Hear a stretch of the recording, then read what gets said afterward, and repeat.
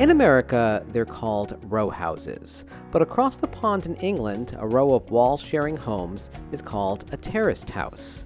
Regardless of what you call them, it's part of what separates cities like London, New York, Boston, and Amsterdam from places like Paris and Minneapolis. I'm George Boldarchy, and this is Cityscape. In his new book, The North Atlantic Cities, author, planner, and historian Charles Duff explores row house cities from 1600 to now. He's our guest on this week's Cityscape.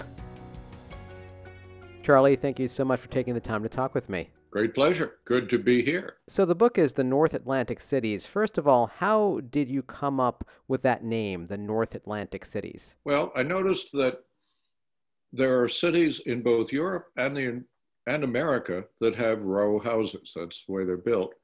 And they're 3,000 miles away from each other.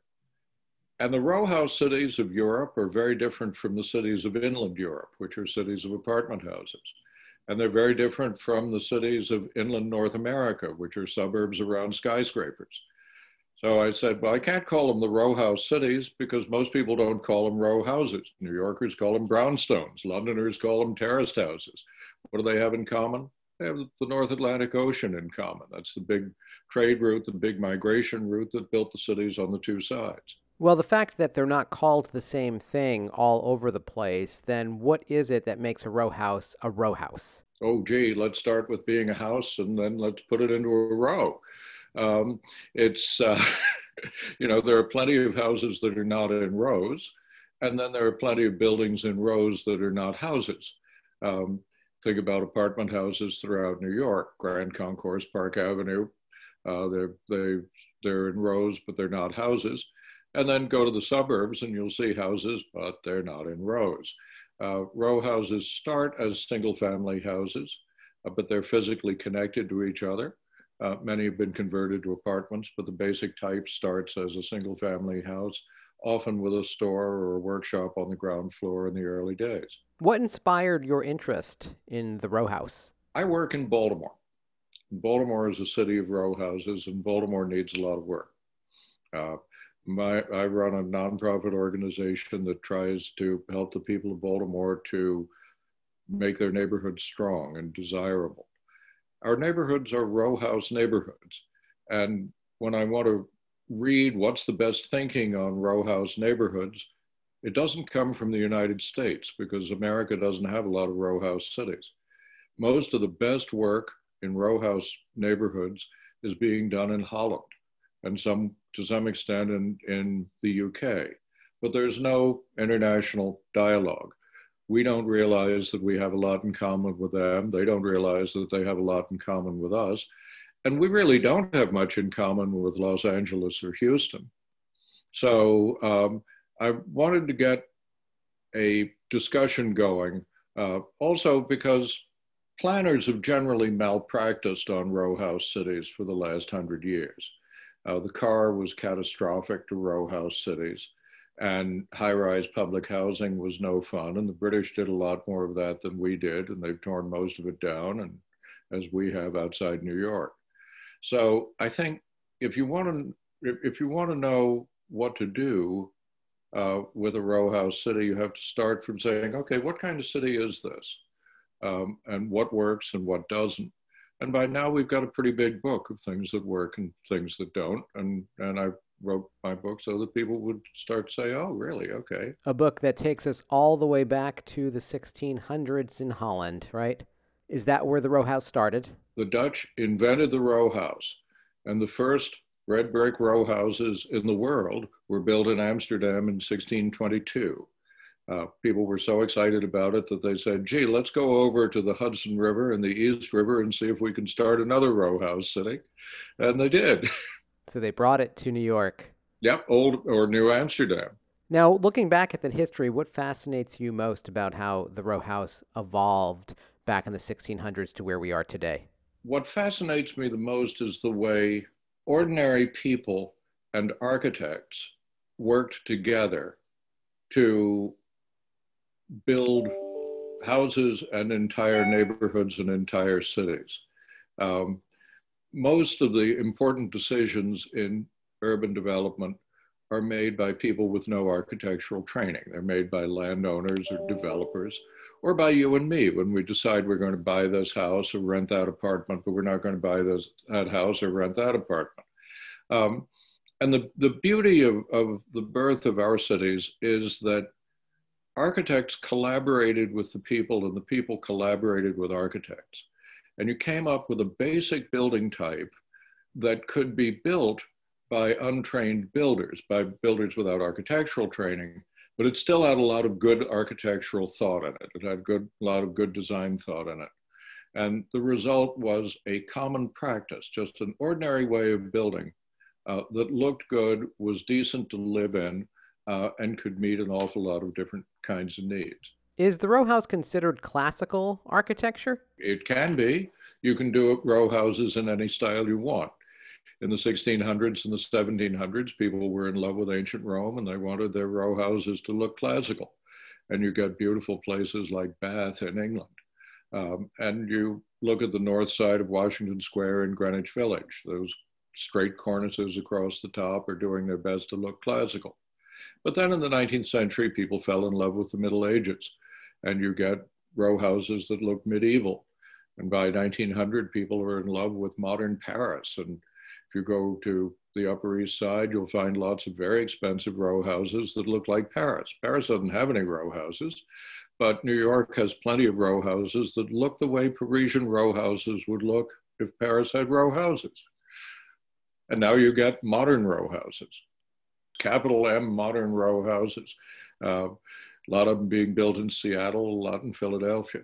Row houses are interesting, I guess, because they can be the size of a home that could be on its own plot, separate from all other homes. You can still get the room in a row house. And if you're looking for ways that people can live with a low carbon footprint, and they don't want to live in very small apartments, the row house is ready-made for you. It actually works. It's a wonderful alternative to American suburban sprawl.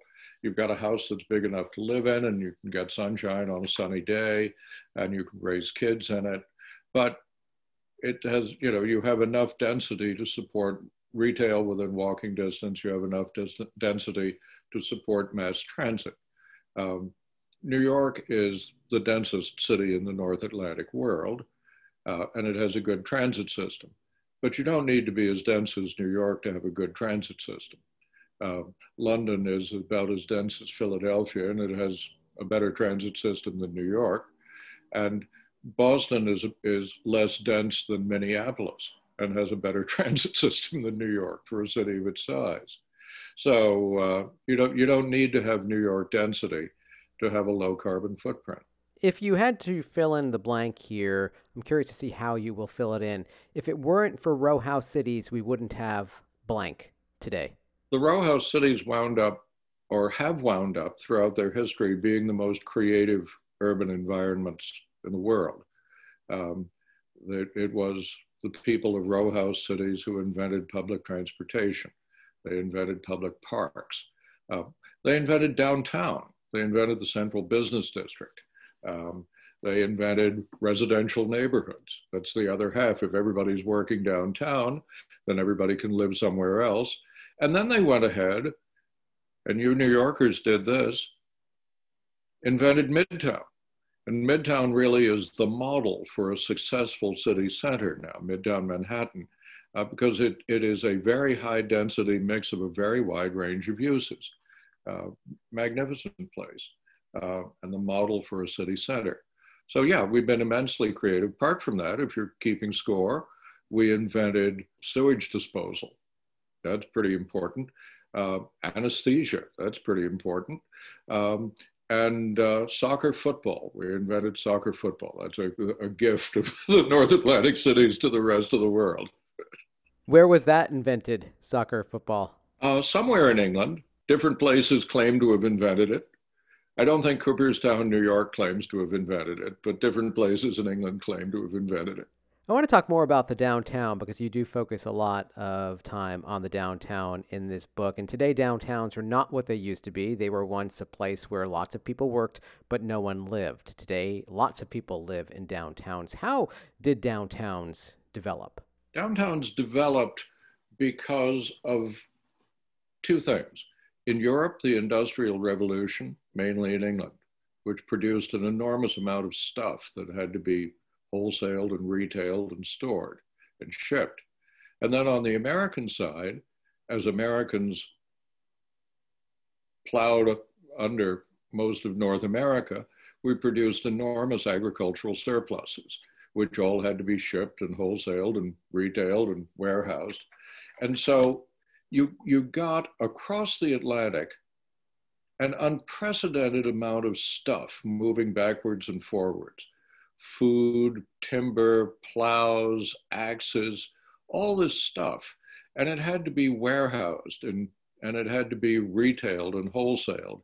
And there was so much of it that it filled up all the buildings in the old centers of cities. People had to move out to make room for all the stuff. And meanwhile, they needed lots of clerks and accountants to keep track of it. So they had to invent the office building. When they built railroads, just think of all the amount of accounting and timekeeping it took to run a railroad. So you have a need for storing stuff and you have a need for storing workers. And it just takes up, and it all happens in prime locations, the locations that are where people are used to doing business.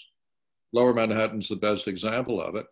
And that's why the rest of us Americans use a New York word to describe a central business district. We call it downtown. I was going to say that just like row houses aren't called row houses all over the world, downtowns aren't called downtowns all over the world, right? True. The British would just call it a city center, or in London, they'd say the City of London. But all Americans say downtown, which is a New York invention.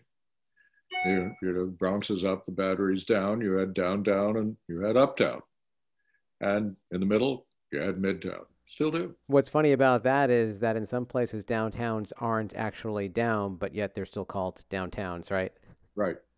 And New York, I'm convinced, would be a much happier place if the Dutch had put their fort at about 42nd Street. As it was, they put their fort way down at the tip of the island where there wasn't much land. And as the city began to grow, everybody needed to be within walking distance of work, and work was down in Lower Manhattan, and there wasn't much land. So New York rapidly became the most crowded city in the North Atlantic world. By the middle of the 1900s, or the 1800s, New York was as crowded as Calcutta and was really different from London, really different from Amsterdam, really different from Philadelphia or Boston or Washington or Baltimore. And it still is. You see that in the legacy of New York as a city primarily of apartments, co-ops, and condos, whereas London is primarily a city of houses. Amsterdam, primarily a city of houses. So we have that population boom to thank, and I'm not sure, some people might not use the word thank for this, but to thank for turning a city of row houses into a city of skyscrapers? You have a population boom and a land shortage. They had to work together. Your population did not boom as fast as London's. And London was still bigger than New York in 1900. But London just has one skinny little river. You had two big wide rivers. And it cost a lot of money to cross those rivers. And you really didn't cross them until the 20th century at a price that most people could afford. There were ferries to Brooklyn by 1814, but they cost 5 cents, and most people couldn't pay 5 cents. And there were horse-drawn streetcars by 1832, but they cost 5 cents, and most people couldn't pay 5 cents. So working class people in Manhattan got amazingly crowded. Middle class people did fine. They could pay 5 cents, and they got Brooklyn Heights, and they got the Upper West Side and the Upper East Side, Murray Hill. But working class people in New York, it was really, really, really horrible for about 100 years. You spent a lot of time in the book talking about the development of London specifically, and also about a great fire that greatly impacted that development. The center of London burnt down in 1666. The center of London at that point was still a medieval city of ramshackle wooden houses. They all burnt down. By 1666, the nobility and gentry of England had discovered the red brick row house the way the Dutch had invented it. And Parliament passed a law that said that London would have to be rebuilt as a city of brick row houses. And so builders came to London from all over England to rebuild this destroyed capital city. The work took 7 years. When the work was over, they were all unemployed and they all went somewhere else. Many of them went back to where they came from. Some of them crossed the ocean. But wherever they went, they took the new London way of building. And because London was the capital and was the center of fashion, wherever they went, they found people who wanted the new London way of building. You talk in the book about how the introduction of gas lighting, cast iron, and steam impacted the development of row house cities. Can you talk to us about that? Gas lighting, steam, iron construction made downtowns possible. They made it possible to build big buildings that could hold a lot of people or hold a lot of stuff. And they made it possible for the North Atlantic cities, which had more trade than any cities in the world, to accommodate all the trade that they had all the stuff, all the people. When you could build with iron, you could go tall. When you had gas lights, you didn't have to have a window in every room.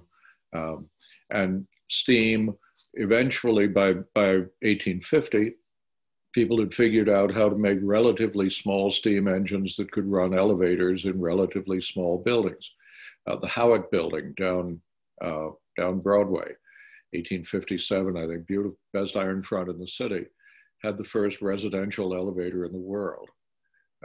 Little steam engine could do that. And eventually you got the Woolworth building, the Empire State Building, God knows what else. Who are among the key developers and architects who helped to create row house cities? The pioneer row house architects are in Holland, and they have names that are typically not known in the English-speaking world and are often hard to pronounce or to spell. But if I have to pick one of them, there's a guy named Jacob van Kampen. He builds the first row houses ever, two of them, 1622 in Amsterdam. And he then goes on to build the Mauritshuis, which is not a row house, but it's a small palace in The Hague, and is the first really classical building in Northern Europe. Then he goes on to build Amsterdam City Hall. So he's a top flight architect. He's one of the great architects in the history of the world. And he designs, big expensive buildings, but he doesn't just design big expensive buildings. He also designs houses for the people and helps the people to come up with a way of building that will work even without genius architects. The guy who does the same thing in London is named Inigo Jones. And he designs some good buildings, but above all, he writes a good building code. And then fast forward to about 1800, there's a guy in Boston named Charles Bulfinch. And Charles Bulfinch wants Boston to catch up with modern architecture. And he is a good architect, and he becomes the mayor of the city for 18 years, and he makes everybody build the way he wants to build. And so if you go to Beacon Hill in Boston now, you will see Bulfinch's world. And Boston was still a wooden town in 1790, but by 1820, it was a city of stylish brick row houses. How would you compare row houses in Boston to New York to Philadelphia? How different are they here in our area, the Northeast? They're not very different.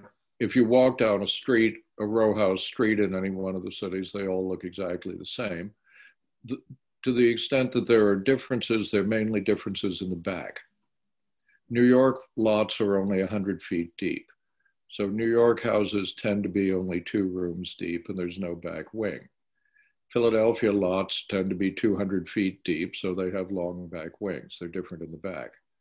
Then New York has one thing that is unique. There's no other city in the world that does what New York does. Very, very high basements and very, very long, high front steps or stoops, as the Dutch and the New Yorkers call them. I would love somebody to tell me why New York has those high basements and those long, high stoops. Big, beautiful book on New York row houses called Bricks and Brownstone doesn't tell you that. I want to know. It's a burning question, huh? Burning question. because it's really things like that really shape the way people live. Particularly, I spent a couple of times over the weekend helping a friend of mine get in and out of his car because he'd broken his ankle. Think about that when you look at those big, tall stoops going up to the front door of a New York brownstone. Think about what it's like to be 85 years old. Yeah, not easy. So row houses, of course, are connected. What about the common wall? Are they built in such a way that you aren't going to hear your neighbors? Was that thought about in the construction? Sometimes it's thought about, and sometimes it's not. Uh, sometimes the walls are thick and well made. Sometimes they're thin and poorly made. Um, when Walt Whitman was living in a row house in Brooklyn, no, sorry, it was Mark Twain. Mark Twain lived in a row house in Brooklyn for a while, and he said he could hear his neighbor change his mind. Uh, so they're not all well built. I live in a row house, and I never hear voices from the houses on either side. I do every now and then hear a thump. I do notice that my neighbors all know what pieces I'm playing on the piano. Have you traveled to all of the North Atlantic cities? I have. All the ones that I've written about. I'm told that Melbourne, Australia counts as a North Atlantic city, but I haven't traveled to Melbourne, Australia, so I don't write about it. Yep, but I have. And I've walked around them, and they are great fun. I wanted to put into the acknowledgments that I was grateful to all the people who did not call the cops on me when they saw me mucking about their property, but the publisher thought that was a little over the top. So, but I'm very grateful to those people nonetheless. What are among, for you, the most notable examples in this book that if you are traveling, you should make a point to go and check out? Every city has something great. Um, some cities are great in their totality. Uh, I think the first sentence that I wrote had some, deeply intelligent thing to say, like, Dutch cities are the pleasantest cities in the world. And I think that they are. If if you've got a week and you want to experience North Atlantic cities and you're not afraid to cross the ocean and the COVID restrictions are over, go to the Netherlands, pick a city. It doesn't matter very much which one. Uh, get a room toward the center of town and just walk. Just walk. They are the pleasantest cities of the world. If you've got a boat, that's even better. They all have canals. If you want to have fun on dry land, it's hard to beat the British city of Bath. The British pronounce it Bath, but if you say Bath, they know what you're talking about. They just know you're a Yank. And Bath is the greatest classical row house city. There's a sort of an American Bath with classical architecture and a romantic landscape, and it's Savannah, Georgia. Savannah, Georgia is an amazing place. So every one of these cities has something great. And sometimes it's row houses, and sometimes it's some other aspect of the North Atlantic tradition. It's kind of hard to beat Midtown Manhattan. Doesn't have a lot of row houses, but oh, you kid. Or, the city center of Manchester in England, or of Liverpool. The city center of Liverpool is a UNESCO World Heritage Site of Victorian business buildings. These are fabulous things. The North Atlantic cities invented the public park. Central Park, Prospect Park, you don't have to go far to go look at them. These are great achievements of the North Atlantic cities. And then if you're looking at neighborhoods, every city's got one. Everybody's got their favorite. My favorite Baltimore neighborhood, not surprisingly, is the one I live in. So if you're in Baltimore in the neighborhood called Bolton Hill, look for a guy walking a brown and white dog. It might be me. And say hi. You're very involved with helping to shore up architecture in your area, correct? Yes. Talk to us about that effort. Until quite recently, on both sides of the ocean, but particularly in America, most people disliked old buildings, and they really disliked row houses. All of our cities went into what scholars call the urban crisis in the 1960s, the 1970s. New York City came one day away from bankruptcy in 1975. All these cities lost population. They lost most of their middle class tax base. They lost, they were left poor and underpopulated. And most people thought that cities were obsolete and we weren't going to need them anymore. One of the big problems that all of our cities had was that they were full of old buildings and people hated old buildings. And they were full of row houses and people hated row houses. So if you're going to try to bring a city back from the urban crisis, job one is to make people like what the cities are made of. If they're not going to like what the cities are made of, you're not going to get them back. And so historic preservation was kind of the marketing wing of old cities to make people like what the cities already had. And I've done my best to be a part of that. In the book, you also talk about the impact of the World Wars on the North Atlantic cities. Obviously, in England, many of them were destroyed.